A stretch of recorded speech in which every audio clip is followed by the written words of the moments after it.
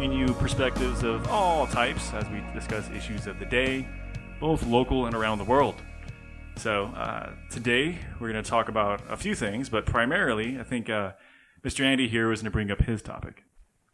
Yeah, so the idea of political parties. And who are politicians? Let's be honest. Who are politicians? Who are those Esoteric. guys and gals? But more specifically, whose interests do they really represent? Right.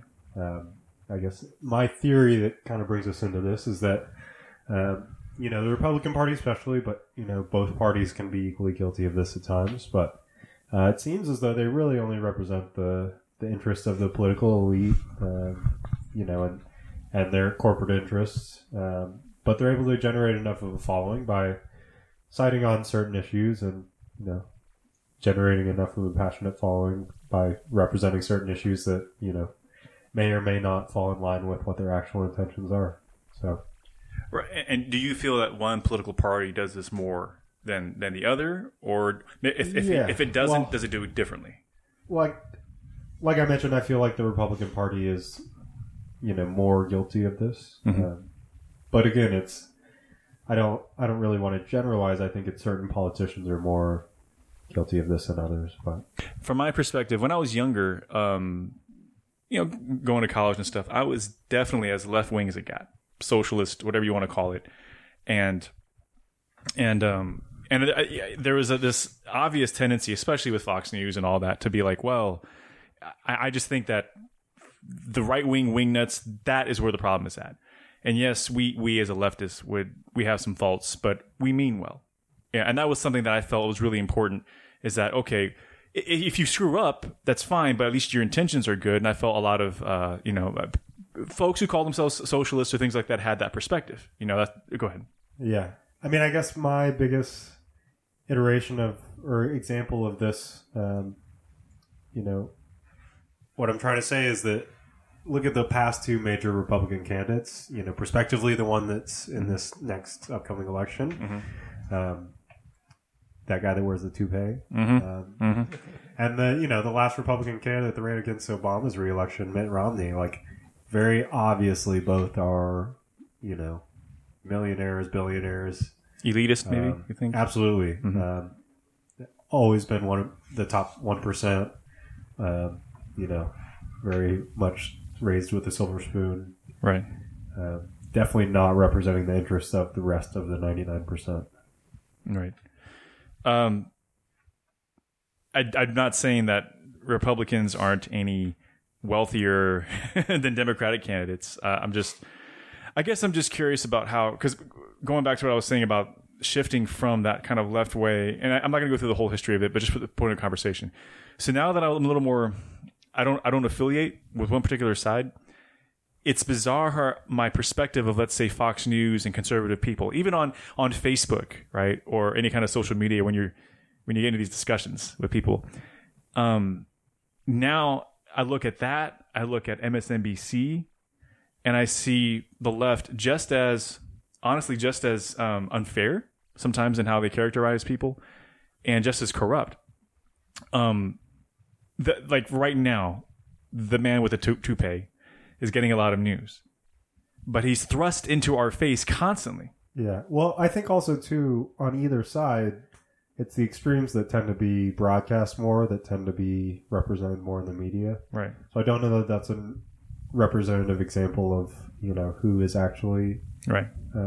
Holding office. But I think in general, there are a lot of politicians out there. I will say at least 9 out of 10 politicians are definitely maybe preaching, a message that's receivable by the larger public, but for the most part, they're not representing the general public's interests. Absolutely. They're representing their own or their sponsors' interests. Right. Which, is very much the way that the media operates. And so I see them as somewhat similar in that way. Yeah. I mean, you brought up a good point at the very beginning of this particular episode where who are these politicians? Just I guess it's a great question to ask. Who are they? Right. Yeah. All we know about them is kind of like through this media machine, and we don't know who sponsors them, at least not immediately. Yeah. I mean, they're almost represented in the same way that corporations are, Right. Like, you don't know what these corporations have actually been doing, but they spend so much money in marketing and, creating that perception of themselves that you don't actually know what they're doing because that information is a lot harder to find and it's not thrown in your face. Yeah. So yeah, I mean that's why we're here to to dig some of that up, I suppose. Yeah. But it really is about a different, fresh way of looking at things with politics. Because I honestly, the past few years, I haven't been following politics as much, just because I feel I'm better informed by not doing that. Well, and also following politics can also mean just watching people scream at each other on Fox News. Right. Who says that that's any better for you? Yeah.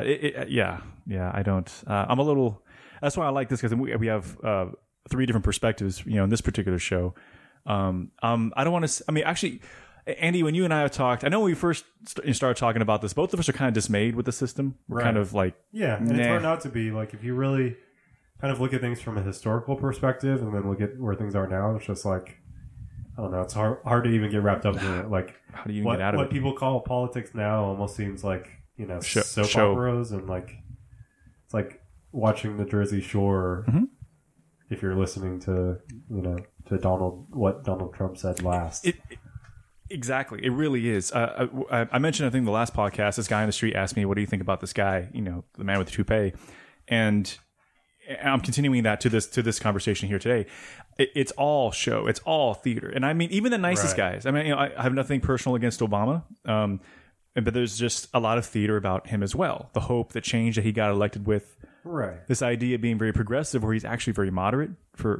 He's not very progressive. He's very a central Democrat, kind of like in the form of Bill Clinton. And also, too, I mean, who he was prior to even the election cycle, as opposed to who he's been as a president, is very different as well. Right. Because once you step into that office, you all of a sudden represent, a lot of different things that maybe you didn't before, and not only that, he's got a lot more information that he did not prior to taking office. So yeah, those are 2 different things as well. But it's true, and there's we're not in there, so we don't know for sure. What they do to presidents once they take office. Yeah, because it's one of 2 things: one, that they lie their asses off before trying to get elected, or 2, they were in earnest. And when they got into the office, they slipped in these chips in the necks of their daughters, threatening them with their lives if they didn't do what was told. What they were told by the elites. So maybe not so extreme, but I feel like to a certain extent, like they are kind of like, here's the stakes now. Like, here's all this information that you didn't know before. Maybe you can't do some of those things that you said you were going to. Right. Which is disappointing. I mean, that's a systemic thing. Yeah. What I feel is important, though, to emphasize is that it's not on whose team. And let me explain this too. A couple of years ago, conversations about Obama being as bad as Bush came up, right? And years before that, I would think that's unheard of. I hated Bush and Cheney, Condoleezza Rice, all that, right? They're awful. I hated. I mean, hate is not too strong of a word for how I felt at that time. In 2004, when Kerry lost to Bush in that re-election, I was looking at flights to go to London to leave, the country with my girlfriend at the time. We were both like, "Fuck this, we're out." Kerry, by the way, is one of the 1%. He's pretty wealthy. Side note, I thought about that. Hey, he won 3 Purple Hearts. Okay.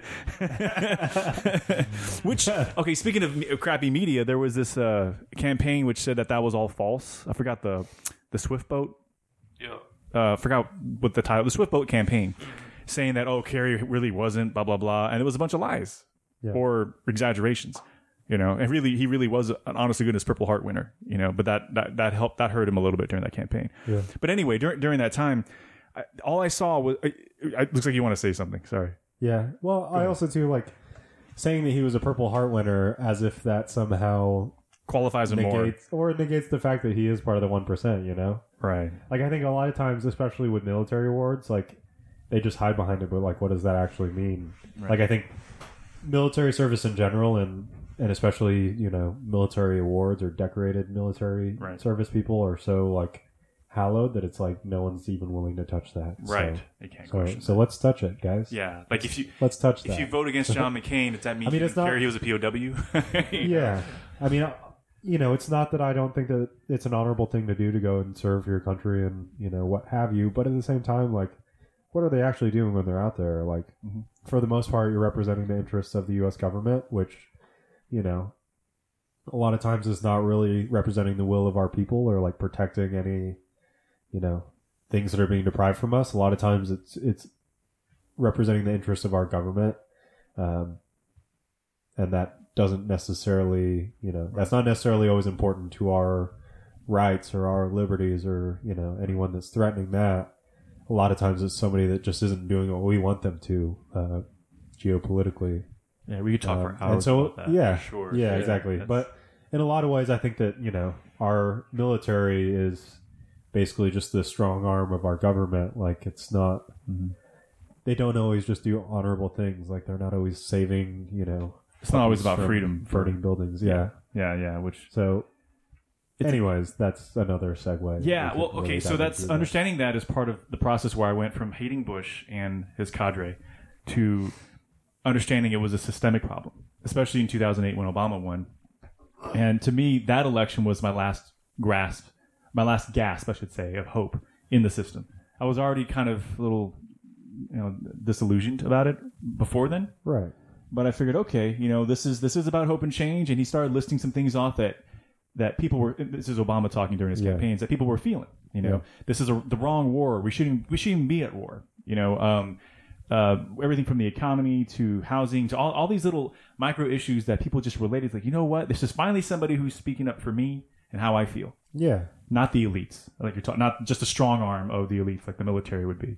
So he gets elected, and the first few days, great executive order to shut down Guantanamo Bay. Yeah. Which I'm still waiting for that to happen, and it's almost the end of his term. Yeah. And then he had promised during the campaign not to continue the Bush tax cuts. Yeah. Not to continue the Patriot Act. Right. Yeah, he's done all those things. And he's continued the Patriot Act, and he renewed the Bush tax cuts. Yeah. With a majority in Congress at the time. This is something some of the Obama apologists have said, like, well, he's had to work against Congress, the party of no. Right. Voting against him. And like, no, you had 2 years to do whatever the hell you wanted to do and clean this up like you said you would, and you didn't. Yeah. On the other hand, his power is pretty limited past vetoing bills. There's not much the president can do other than just be the figurehead of this huge government. And not only that, I mean, especially with the issue of closing down Guantanamo Bay, like what CIA briefs did he receive that, maybe said, and that the rest of the general public doesn't know about, that says like, oh, well, maybe we should have that. Right. Like what strategic interest does it represent that we don't necessarily know about? Right. Well, that kind of points to the idea, what we talked about last week, where I feel it's much more a problem of the system than a particular villain in office. Yeah. And so honestly, the test for Bush lessened, because, I mean, if he's doing the same thing, I'm sorry, let me rephrase this. If Obama is doing the same thing in many ways, continuing the war in Iraq for as long as Bush said he was going to be, when Obama ended the war, ending the war is kind of in quotes because we still have troops there. We have still troops in Germany from World War II. So ending the war is kind of... we have troops in most countries. Yeah, it's kind of a weird way to say stuff like that. But let's say ending the, military action as we saw it. Bush said by a certain year we would be out, and Obama just kept to that. So he did exactly what Bush was going to do anyway, and then continued a lot of the same policies. So as a progressive at that time, I'm going, what the fuck? There is no difference so far. Very, very little difference, I should say, between the two. But I mean, really, like it's easy to like pin these things on them. But at the end of the day, like, what are they really when it comes to influencing these things? They may be the ones that we're blaming it on or personifying these actions on, but really, it's the government that's doing these things, and the government is not just one person. It's like it's a large number of people, but also interests. Mostly economically, but also, Go ahead.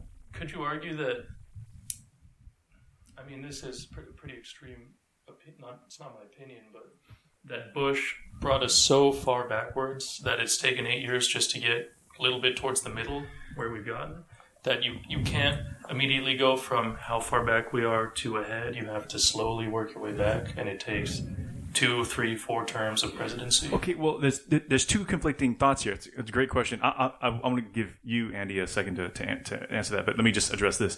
If what you're saying is it's not, you can't blame the person, right? Government's too big for one person to have an effect. But then there's a perspective, like I said, of, I hate Bush. He brought us all the way over here. So it's one or the other. Either somebody or an administration has enough power to screw everything up for 8 years, more than that actually, now 16 years, I guess, since he was elected, or he doesn't. So, which is it? I submit that was my conclusion from this whole thing I was rambling on, where it's the system. It's not one person who's doing it. It revealed Bush. Okay, I'm going to answer your question too, Lee. So, no, I don't think Bush brought us out or into a position that was just so horrible that it's taken so many years to bring us back. We were already in that position. I think really he just kind of enabled in a lot of ways. Like he just kind of let these things happen that were already starting to happen, but that, a lot of interests, wanted to happen, especially, namely the war in Iraq. Like there were a lot of corporate interests that really wanted that to happen, both in the, oil and gas, which represent some of the most powerful companies in the world. Not some of like the most powerful companies in the world, but also too all the military contracts that were given out, and the military manufacturers, and that entire corporate entity that benefited from that war. Like he may have been the one that finally signed on the dotted line, but at the end of the day, like he was not the one that made that happen completely. He maybe just consented to it. Yeah, the Democratic Party voted to support Bush. At that time. Exactly. So, yeah. how is it? And so did their... So I don't understand, like, how is Bush then? I'm looking back from this perspective, and I'm not talking to myself when I was in 2002 or whatever. Yeah. How are we to look at Bush saying, well, the Halliburton contracts for Cheney and, all these military deals, getting money out of that was because of the Republicans in power when the Democrats signed on as well? Yeah. I mean, that's the thing. I think that a lot of times we use Republicans and Democrats to say, like, oh, they did this and they were against them. But at the same time, like, a lot of those people are all represented by the same corporate interests. So whose side are they actually on? They're kind of on the same side, depending on who you're talking about. Is it good cop, bad cop, you think? Because if it was good cop, bad cop, Republicans would easily be the bad cop, right? Coming in and looking really bad, and Democrats come in looking better. And I think you're just kind of, in a lot of ways, it's giving people the illusion of a choice. Like they have this choice of Republicans or Democrats, and I'm with them and I'm against them. But in reality, a lot of, like I said previously, 9 out of 10, if not more, of the politicians in office do not represent public interest. They represent their own interests and public interests and the interest of their economic well-being. Right. However that comes to be. The greatest examples of what you're talking about, I think, personified, are Dennis Kucinich and Ron Paul. And I bring up those two because I went from being a big supporter of Dennis Kucinich, who I even worked on his campaign for a little bit, until it was whittled down to just Obama and I think Hillary Clinton in 2008. And I swung all the way to Ron Paul. Now, it seems like polar opposites. You have basically a socialist versus a libertarian, in that perspective. But they were that 1 in 10 politician that you're referring to, right? Andy. They were the ones that are like, I don't really care how my vote, how my polls are. Dennis Kucinich said we should create a Department of Peace. Yeah. Okay, not a Department of Defense. That's cute. It's cute, right? And he got made fun of for being vegan, for being 5'5" or whatever he is. But he spoke his mind about all these things that he felt government was a solution for, not through a mainstream sort of way, but really just trying his best to say, look, we're not doing a really good job with helping each other out. So here's all the money you could save by not going to war. Put it into, not just the Department of Peace, the Department of Education, all these sorts of things. Universal health care would be a foregone conclusion, with this guy. So he was the socialist, which was great. I was socialist at the time, and it worked out fine with my train of thought. And then, Ron Paul and him actually got together on a few things in some TV spots or some YouTube thing, or I don't know what it was. Maybe it was just during an interview during the show. And they listed the things that they agreed on. And ideologically, these are polar opposite people. But they realized that the mainstream, and by mainstream, just the establishment when it comes to our political system and the media, but I'm specifically referring to the Republican Party and the Democratic Party, just continue to fail the people, continue to delude the people. So these two people with opposite ideologies knew as much as say, hey, let's get together on the causes we do agree on, like preventing the war or getting out of the war. Yeah. And I think that a large reason why there are the exceptions is that they don't really care what their party decides to support, or or what their corporate interests decide to support or what their PACs want them to support. They're going off of what's the best for the people. How can I represent the people's interests? And I think that public servants like that are so rare nowadays that it's really rare and refreshing to actually see or hear one. But at the same time, that represents so many things against the established power structure that, who's to say whether that will ever be successful? And I guess we'll see in the case of Bernie Sanders. Right. Bernie Sanders is the greatest example of this. I mean, absolutely. He's basically what Ron Paul was, but with the left. I mean, with the left this time.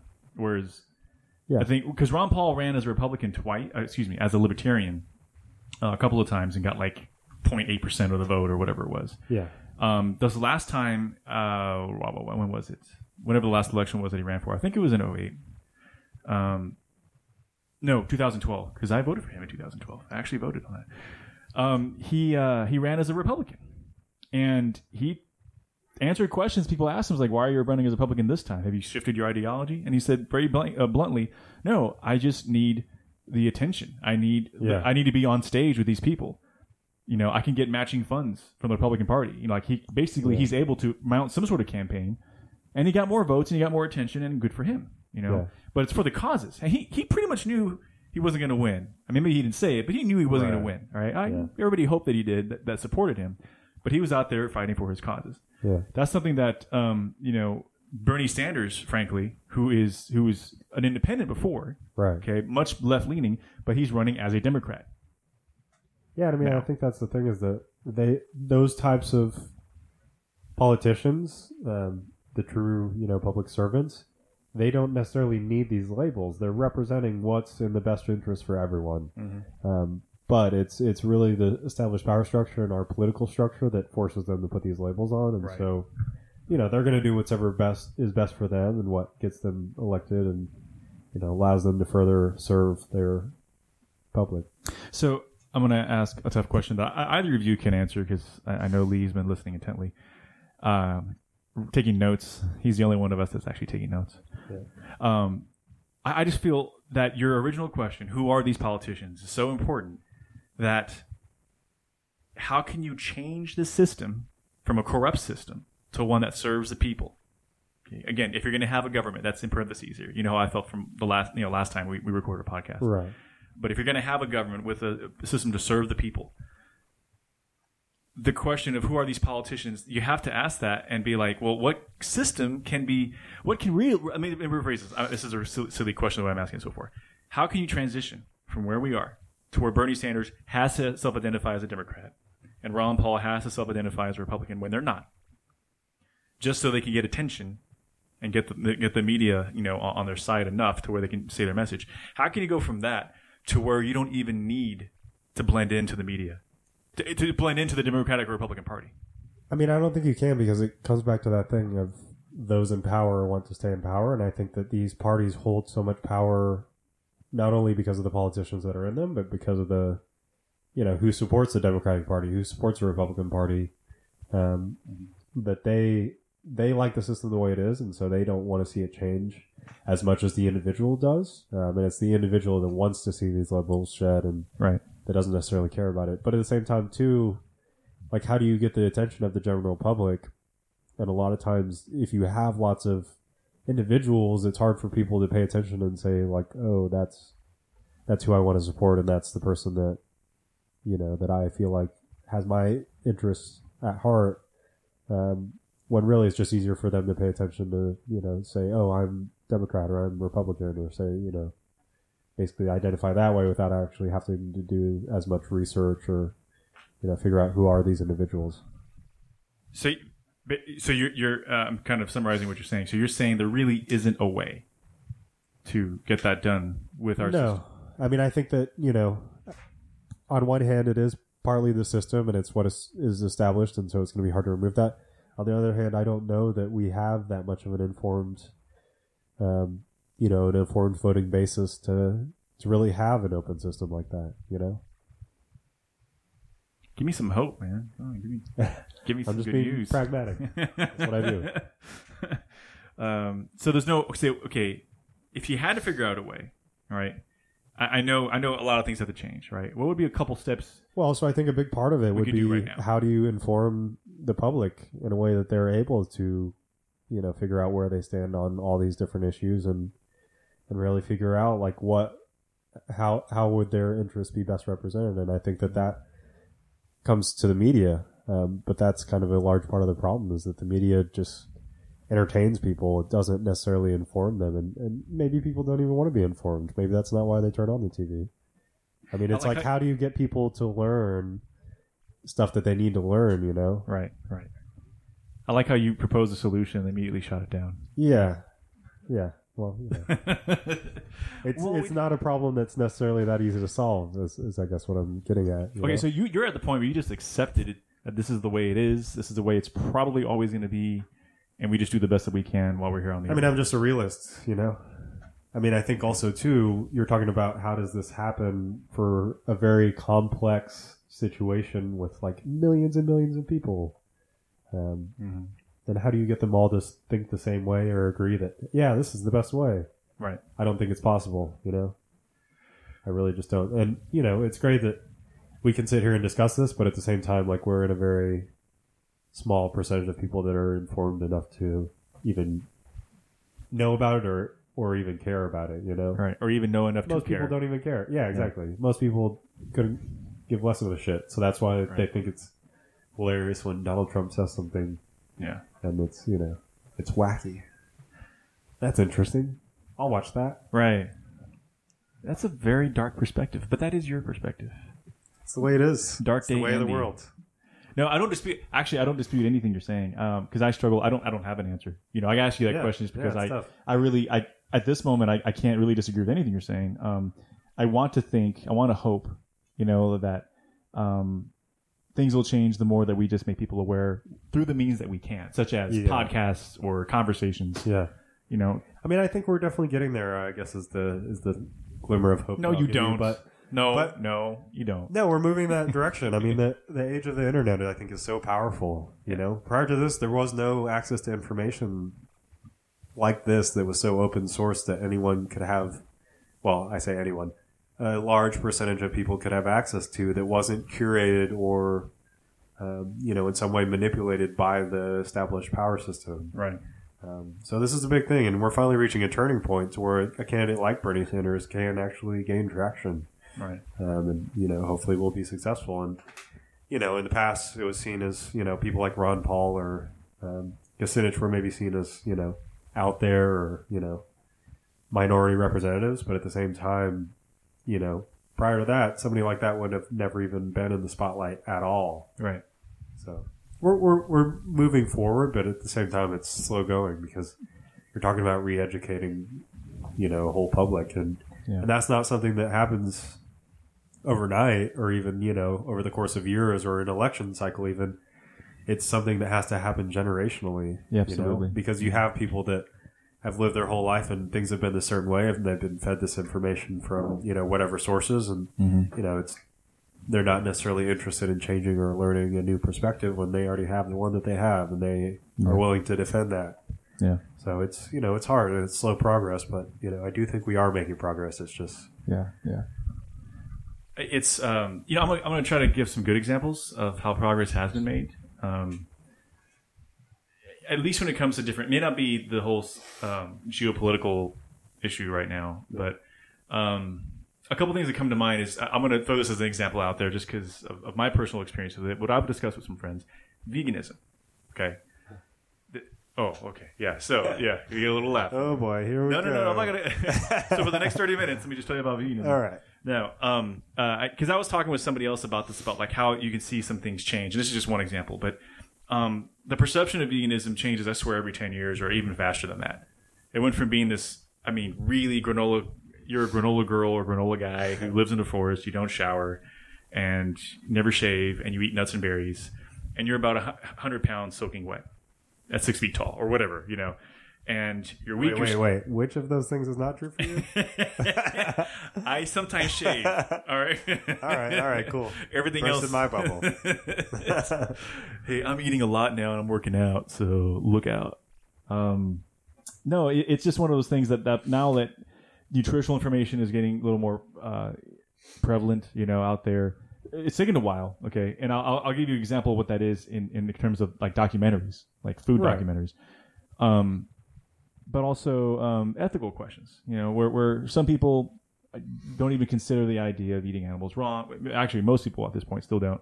But that shifts. That shifts, at least in the mainstream. Okay, at least in the mainstream, it shifted to where people at least know what veganism is. Like the fact that you even know what it is and you still disagree with it is better than not even knowing what it is. So there is glacial progress, I should say, with that. But there is progress. There's stores. H-E-B, a local grocery store here, carries vegan mayonnaise now, and up until like last year, that has never happened. Veganism has been around since 1940. At least that coined as a term, and dairy-free stuff and all that stuff's been around. But in an H-E-B, not necessarily in the fancy part of town, okay, they carry vegan mayonnaise. Those little things like that, to someone that has been watching this for the past 20 years, like myself, you see changes. You see people talking about it. Restaurants, things opening up, options at restaurants that aren't necessarily veg friendly, but they have them now. So they're opening up now. The reason why, I think, so to kind of get back to, away from that example to just maybe a rubric that you can use for other issues, like you're saying, education, and also money. So if there are documentaries like Food Inc. or Forks Over Knives or these other, Fat, Sick, and Nearly Dead, I think is another one, where the filmmakers present really well an argument for veganism, whether it's ethical, environmental, nutritional. People watch them, and you're going to get a few people to kind of convert and move over. And when they do that, then they start shopping for stuff that is vegan, aside from the obvious fruits and vegetables, to transition, like fake meats, Gardein meats, Boca burgers, whatever. Well, but also too, fruits and vegetables, It's just as easy to go and buy more fruit or vegetables as it is to go and get something that's already processed and made and, what have you. Right. I'm referring to people who are not But really, yeah, I get what you're saying. If you're raised on like Burger King, it's hard to suddenly be like, no, go eat an apple. Like you want something that's meaty, quote unquote. So now that's more accessible. So now they're making profit. These companies are making profits off this vegan meat or mayo. So that's the second step. Where now, you convince people a little bit, at least a small portion, with your media, with your movies. Now you're making money off of it. Suddenly now it's more acceptable through the mainstream. So I'm offering that as an example, maybe a way somehow, to get that information out there and help change the system to where people can still make, get the information out there in a great documentary. And there's tons of, Noam Chomsky and stuff, and his stuff has worked well for decades. But to make money off of it, to allow businesses to say, okay, you can talk about changing the system as long as we can make money off of you. Yeah, maybe it's making a deal with the devil, but at least you're making progress. Yeah, and I think at the same time, money is not necessarily just this, this evil entity, but it represents what they want, what they're interested in, what they're willing to spend their hard-earned, effort on. But yeah, I think it comes back to the issue of like, you have to really educate people so that they feel compelled to do something about it. Because if they don't know any better, why would they, So that's step this is one. the same food that they've been fed, forever, and they've been told that it's great by, whatever commercials or, whatever information they've been given. But now that they've got access to their own information and then they can see, a different opinion and there's more research available now that maybe makes a better argument for these things. But, I think that's part of the battle, and it's certainly a slow one, and not one that happens overnight, but it's one that is happening now because there is more access to information. I think you see it so prevalently in a city like Austin because there is such a wide range of differing opinions, and it's a city that ultimately is based around a university, and so you have that intellectualism as a deep part of the culture here, at least initially, but even more so now. Tech companies are a big reason why Austin has grown so much, and those are the type of people too that are willing to embrace an intellectual approach and really kind of take the scientific method of asking why and figuring it out, based on evidence. So that's primarily what you would start with, just educating people. Yeah. Specifically, like I'm going to get a little tougher. Like, what specifically? And it's just I'm answering questions that would be hard for me to answer too. So, what specifically would you do aside from a podcast okay, which we're doing right now, which I think is a great step to get information out there to people who may not be as interested. How would you convince them to be like, this is important? That's a tough question because regardless of how you do that, whatever method you think is most effective, and whether you're putting out billboards or what have you and spending money on that kind of stuff, you can show a horse to water, but you can't make him drink. I think that rings true with a lot of this type of stuff. And so you really have to see, like, how do you make it important to somebody's, personal interests? Like, is this important enough to you that you're willing to sacrifice your health, or are you willing to kind of open your mind up and, listen to some of these things so that you can possibly improve your health or, the health of your family and that kind of thing. And I think that when you really make it important to somebody is when they start to care, and that's how you make them care, is not by, putting it out there in commercials or whatever and using the traditional forms of influencing people. I think it's when you really make it part of their life, or part of, what matters to them. How that's to be done, I don't know. But yeah, I mean, how you put that information out there is tough because you also have these contrasting opinions that don't want that information out there, Lee, what do you make of that? We talked about this a while back when I think it was the World Health Organization or WHO, one of those. Who? I see what you did there. When they put out this, I don't know if it's a proclamation or conclusion about processed meat, specifically beef. Specifically bacon. Are you serious? Was it bacon? Yeah. Okay, bacon being a carcinogen or being as cancer causing, right? It was that bacon was moved into the same class as cigarettes as far as cancer risk. Right. And when we and I talked about that, to me it was just like kind of a duh, kind of like, well, almost like obvious kind of statement, like, well, right. That's one of the reasons I switched over to veganism 18 years ago, was because I knew there's a lot of adverse health effects, especially from processed meat. But as you brought up an interesting perspective, you're just like, well, what was this based on? Like, what kind of studies? Yeah. They literally just shat out that one fact with no backup, with no reference to the studies they did, or without any criteria. Like, is this somebody who ate bacon once and they got cancer? Or is this somebody that ate the amount of bacon equivalent to a person smoking a pack a day of cigarettes? They did. I have to interject here. They did support it with saying, like, hey, we reviewed. Yeah, we reviewed. Go ahead. The entire thing was very unspecific. And obviously, bacon's bad for you. Obviously, cigarettes are bad for you. Obviously, sugar's bad for you, but nobody's cutting out sugar, So it's just like, a healthy diet is healthy and an unhealthy diet is unhealthy, and that's so obvious. Right. Why do we need an organization to tell us that? Well, but at the same time, I think there's a lot of parallels between food, the way it's been represented in the past several decades, and the way that cigarettes were represented.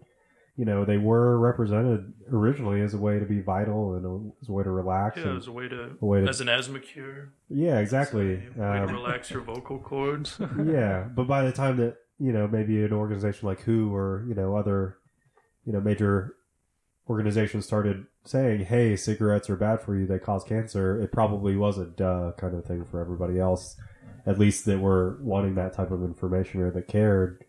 But I do think that that's important because it does kind of open people's eyes that maybe we're not,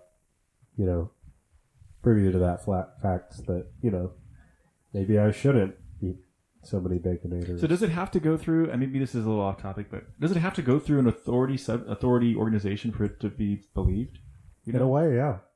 I mean, that for some people, yes. And that's, maybe people that don't necessarily know what to do with research or studies or, what have you, how to consider their sources. But at the same time, you tend to trust those organizations a little bit more, and you tend to take, what they say at value, and you're willing to listen to them. I see that. Speaking generally, but. I see that as such a problem. But even after something where a cause that I'm fighting for, in a sense of eating less animal, right, is supported by this, I still see it as a big problem that because an authority subject says, this is how it shall be, and people are like, okay, you're right. And I actually met somebody at the grocery store earlier today, and we talked, not met, just an acquaintance of mine, and we talked that it's through government and everything else that we're talking about tonight, there's no possible way you can run your life properly. You have to trust others above you to do it for you, which is kind of insulting to me. It's kind of saying like that's bullshit. to you, but I think to other people that's not necessarily, Not a lot of other people think the same way. And for a lot of other people it's something that's hard for them to accept when they haven't heard it from someone, or some organization that's credible. It's very tough for some people to go against the taboo or, what the cultural conscience says. And I think that's a big part of it, is that they don't necessarily have the confidence, in their own abilities to question things. Isn't that the very definition of being disempowered? Yeah. But I think you also can't too, start with all the answers. That's how you can only live life your way. You Right. have to start knowing nothing, and then every year you build a little bit of information, and slowly but surely you build the quote-unquote correct answer. Mhm. But you can't just blindly follow what somebody says just because they have a cool But- acronym. but some people do.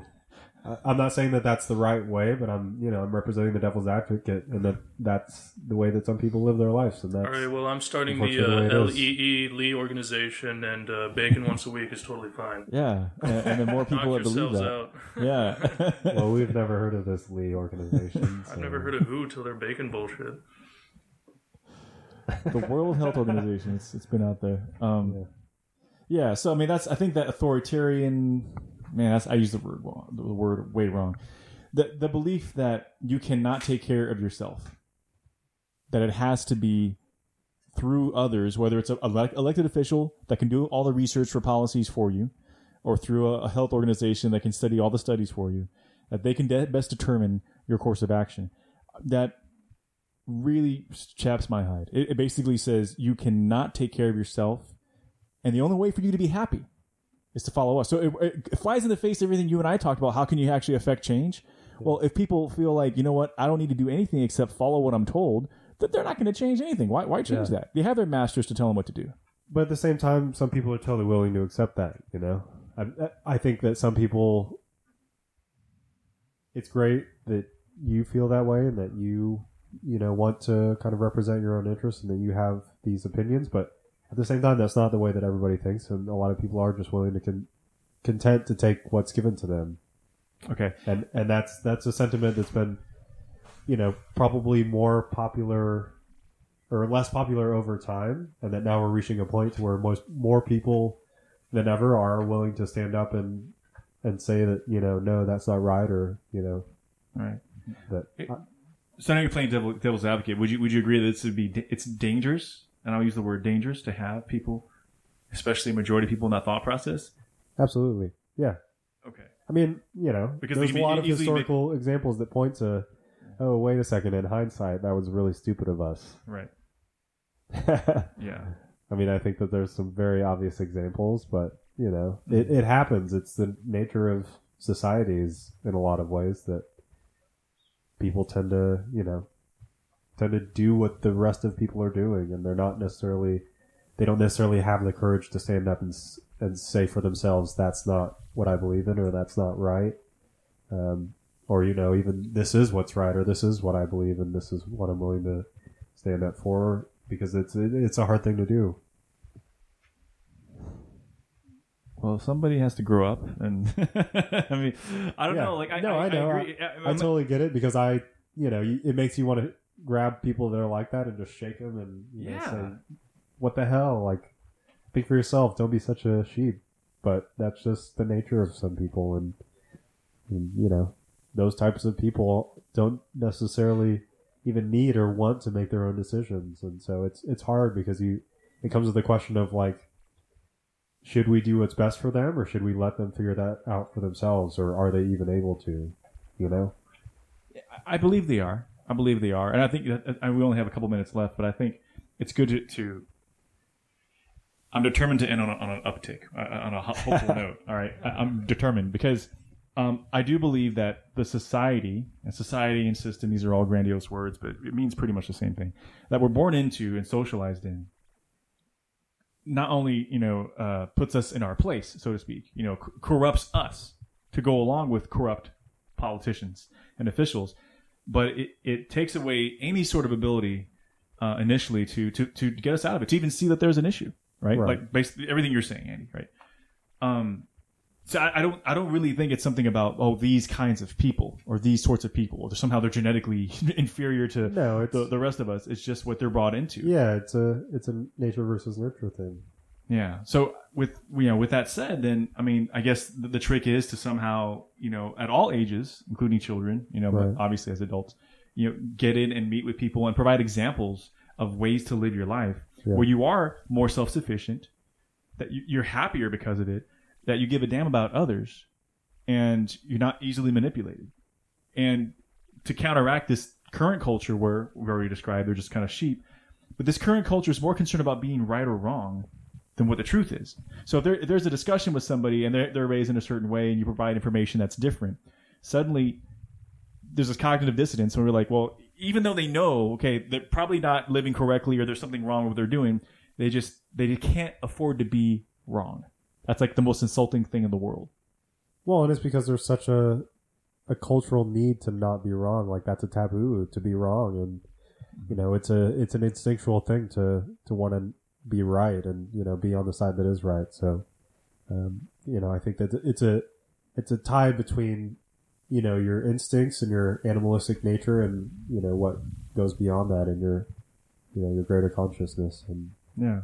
so that's really the battle that we're looking at now, and it's tough to see which side is winning out because I don't think that there is necessarily one side or the other winning out, but you would hope, and certainly it seems that over time the side of consciousness and the side of the greater good is finally starting to gain momentum. Yeah. So that's the positive note that we'll end on, is that it is gaining momentum, and that it's it's fighting against our nature and where we've come from in terms of a species, but Yeah. it's certainly the direction we're going, and it's hard to see progress because we're in such a small microcosm of the history of this movement. Right. So That could be something for another show where we actually can see something. I guess we'd have to research, but see progress. Like Right. say at this time, at this point, this is where we were at, and this is how we're better off. Well, we appreciate you taking the time to listen to the Perspective Podcast. If you have any comments, questions, or you want to suggest topics for us to research and discuss and have a good time with, feel free to email us at theperspectivepodcast@gmail.com. Also, thank you to Jay Talbot for providing the music for our show. If you want to check out Jay Talbot and his music, go to Kamui, that's KAMUI.bandcamp.com. So, for myself, Eric, Andy. And Lee. I want to wish you a great day, and until next time.